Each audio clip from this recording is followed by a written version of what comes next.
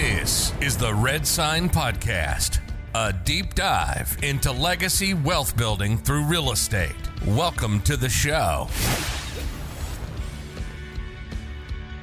Alrighty, let's welcome everybody back to a brand new episode of the Red Sign Podcast. I am your host, Chris Hollifield, joined by Clay Winder. He is co-hosting with me today. He's in the flesh here in the podcast studio.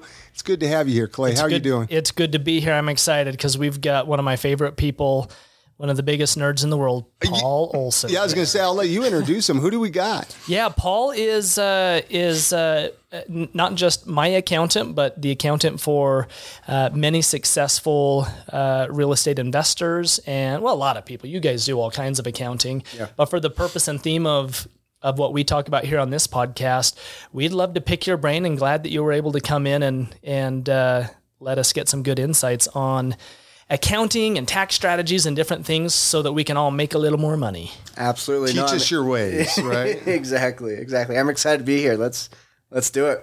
Yeah. So Paul, just so I guess everyone kind of has the foundation of this conversation, you guys do, bookkeeping, but primarily a lot of this conversation does end up going toward taxes. We teach a lot to our clients and our friends when investing in real estate specifically, whether it's just as normal home ownership to get out of renting or to actually buy properties that you don't occupy that you're going to rent out, that the most neglected income source as a real estate investor and the least talked about, because it's not sexy, it's not fun, is the tax savings part. Absolutely. So somehow we have to make this conversation more exciting. We've talked about cost segregation and those things, but I thought if we could just jump right into the fundamentals of home ownership versus renting. There's a lot of folks right now, I want to use the word stuck in renting because of the way pricing has gotten in Utah. The last stat we saw is that we are a 50-50 state. 50% of households rent versus 50% own. And sometimes it's easy to say, boy, it literally is cheaper right now to rent from a monthly perspective versus home ownership because rates are high. Yep. And I'm going to have shot across the bow when I say that comment. But the numbers as of right now recording, it really is cheaper to rent from just money out of pocket. But we know that is, when you look at the big picture, that's not apples to apples. Right. No, I think most people ultimately the goal is home ownership, right? And there's a lot of advantages that come to that.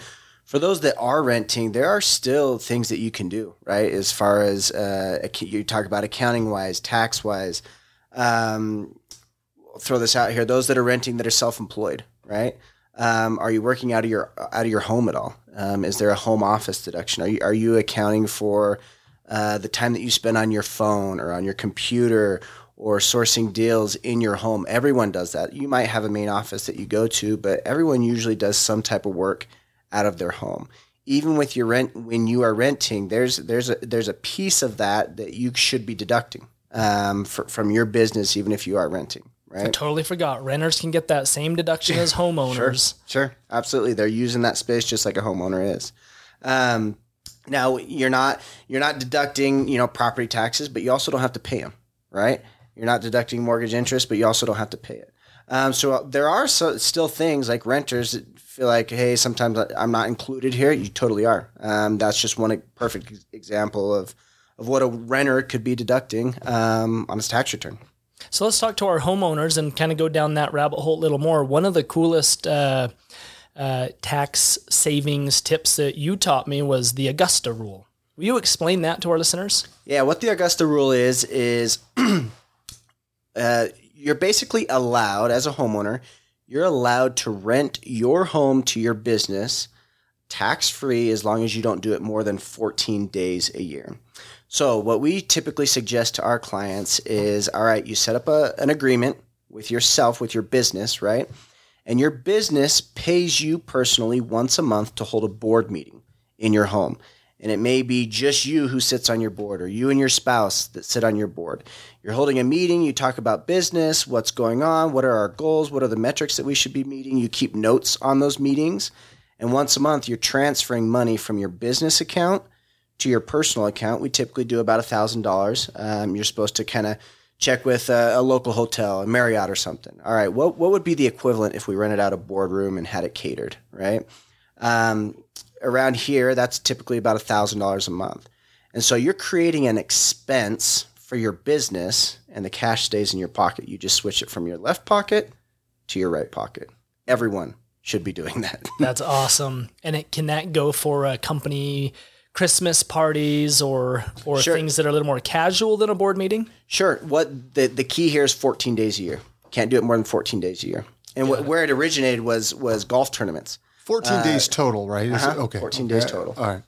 Yep. So I typically do 12 days a year, once a month. I'll call it a board meeting, right? But the key is the 14 days. That's awesome. Yeah, it's pretty amazing, and everyone should be doing it. Sweet. Well, okay, so let's take those homeowners. They're now investors. They've got not only their home, that they're maximizing, they're getting their Augusta rule deductions and their home office deductions, but now they just went out. Chris and I just convinced him to buy a rental property and say, okay, I got my rental property. Got very little skinny cash flow, which is the true nature of today's market. Sure. But they said, well, I'm doing it because I want to bring down my AGI, and I heard buying a piece of real estate will bring down my adjusted gross income so I can pay less in taxes. Now, there's a couple of different ways that a rental property can bring down that AGI. Do you mind touching on those? Yep. Let's talk about a few of those. So one of them is, and some of these have income limitations in different professions, but let's talk high level. So with a rental property, you mentioned this. Typically, cash flow is a little bit thinner, right? The beauty of a rental property in real estate is the cash flow that you are getting, or the mortgage that's being paid down for you by your renter. You're essentially getting all that cash tax-free, because there are so many deductions that go in to reducing your rental income. You're writing off your mortgage interest on that rental property, your property taxes, any maintenance fees you have, cleaning, management fees, HOA fees, all your mileage when you drive out to that property. You're deducting those. You're looking at this rental property as a business in and of itself. Beyond that, the biggest thing here is depreciation, right? So if you have $9,000 of depreciation a year, for a lot of taxpayers, your cash flow, your P&L, your profit and loss statement on that one rental property may show a significant loss because of depreciation. One of the beauties of that is considered what's called passive losses. And depending on your income, you can take those passive losses. Say you've got $12,000 of passive losses. You can net that against your W-2 income or any other type of income that you have. And all of a sudden, if your W-2 has $100,000 on it and you've got $12,000 of rental losses, okay, well now I'm only paying tax on $88,000 rather than the full $100,000. And so running losses through a rental property, while the cash flow might be minimal, the tax advantages are actually fairly significant. I might even argue on my own personal experience that my tax savings outweighs my cash flow sometimes 3-to-1. Oh, absolutely. If not, absolutely even more. Mm-hmm. So just to recap, we've got the 1099, the mortgage interest. That's a deduction we can get. The depreciation, the big one, and then other just smaller business expenses, driving in the property, things like that. Exactly. And a lot of times it's important to keep track of that. You're looking at this rental property as a business in and of itself, right? You should technically have separate bank accounts set up for this property. And if you do, and you're always swiping that business, that bank account, debit card or credit card, it's pretty easy to keep track of what those expenses are. We'll get clients throughout the year that send over just the income for the rental property and nothing else. Well, they're losing out on quite a few expenses, right? They'll typically send over like maybe the mortgage interest and the property taxes, but they're missing a lot of other things that could make that loss even bigger. And so it's important to keep track of that stuff because it's pretty significant and it adds up to what you're paying to the IRS at the end of the day, or what you're getting back as a refund. So pay close attention to that. It matters for sure. So to get a little bit more into the weeds on this, one question we get periodically from our investors is when they do repairs on their rental property, is that just an expense that's in a deduction, or is it a capital improvement? How do you as an accountant consider improvements to a property, even if it's just basic maintenance, Home Depot runs, things like that. How do you generally advise your clients to categorize that and to look at that from a business perspective? Yeah, good question. So guideline that our firm typically uses is if it is $2,500 or less, it's going through the profit and loss statement, meaning it's just an expense. Just maintenance. Just maintenance expense, right? If it's more than $2,500, that's a capital improvement, which means, all right, I'm then depreciating the value of that capital improvement over so many years. An expense is better than a capital improvement and depreciating that over 27 and a half years for sure. So.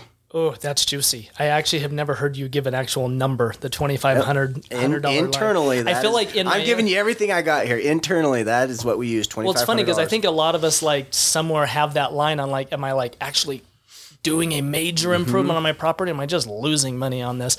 So what other pitfalls you do a lot of investors' books and taxes. You talked about the guys and gals that just send over the income without it. What other pitfalls do you see that you think, oh boy, if every investor could just remember these couple of things, they'll get a lot more bang for their buck when it comes time to do their accounting. What do you see the most? What are the most common? Yeah, here's a pitfall that maybe you don't think about, is potentially not even being organized before the end of the year. It's difficult to strategize and put together a strategy for a client if they're not organized and we don't know exactly what we're working with. Guys, you should see Paul mad dogging me right now. When we first met, I shouldn't even confess to... Clay is one of the best. I don't know what you're talking about. Yeah, because I ended up hiring you guys to do my actual books throughout the year because the first time I sent over my QuickBooks, it was not categorized very well. There was a lot of miscellaneous on there. It was messy. Sure, but when you are organized and you go meet with a CPA before the end of the year, if you've passed the year, right, and you're in February, what should I do? The time's passed, right? So there's the pro tip. Just get ahead of it before at least the end of the year. Getting ahead of it. And you bring like, hey, here's exactly where we're at. Okay, here's some strategies that we could implement, right? So I would say organization is probably one of the top things there. Second is not mixing your personal expenses with your business expenses. If you were to get in an audit situation, at times the IRS will look at that. If there's too much mixing of those worlds, they'll say, oh, this isn't even a business. You've mixed your personal expenses with your business expenses. It's all coming out of the same bank account. We're not even going to recognize these deductions. Yeah, and I do want to underscore that. We've had a couple of episodes where we've talked about entity structure, and we just always want to underscore, it doesn't matter how neat and tidy you've got your entity docs all set up, you can have your corporate veil pierced pretty darn fast when they audit the accounting, because how you handle the money really defines equally as important as the actual legal docs in place. 100%. And again, do not mix your tenants' deposits with your personal funds. That's a quick way to not just get your corporate veil pierced, but also end up in legal trouble. Yeah, that's a no-no. So that's a big no-no. I would say maybe the last thing here is if you do want liability protection, to make sure you are structured appropriately with LLCs owning the rental properties versus you personally. So they can't, if you've got issues, they can't go after you personally. You've got a veil there of protection with the LLC. Any fast questions you want to ask him real quick, Clay, before we got to wrap this up? Before we got to get downstairs. No, this is man. There's so much to unpack here, and we definitely need to have you back. I'd love to have your partner Danny back as well, and just have you guys just unload. Any last advice or tips? Last advice or tips. Imagine all of your clients. Or can people get a hold of Paul at all? Do you have like an email address? Is that something you would give? CPA. Do you have any ways of people reaching out? So our to website, you? welcholson.com. Okay. Typically will. So if you're an investor, you're getting into rental properties, multiple rental properties, entrepreneurs, self-employed. Those are typically the people that we work with. We put together strategies to make sure you're confident, we're confident in what's happening, and try to limit the amount of tax that you're going to pay at the end of the day. But yeah, welcholson.com. Cool. And these guys are good. Yeah, I mean, you guys have heard me rave about them, but I couldn't echo that louder of have a good CPA, because they are worth far more than you'll ever pay them when it comes time to get your tax return. Appreciate it, Clay. Thank you, Paul. Appreciate it. And make sure you're subscribed in whatever podcast app you listen to podcasts in, and we'll see you guys on the next episode. Thanks, Chris. You've been listening to the Red Sign Podcast, a deep dive into legacy wealth building through real estate. See you next time.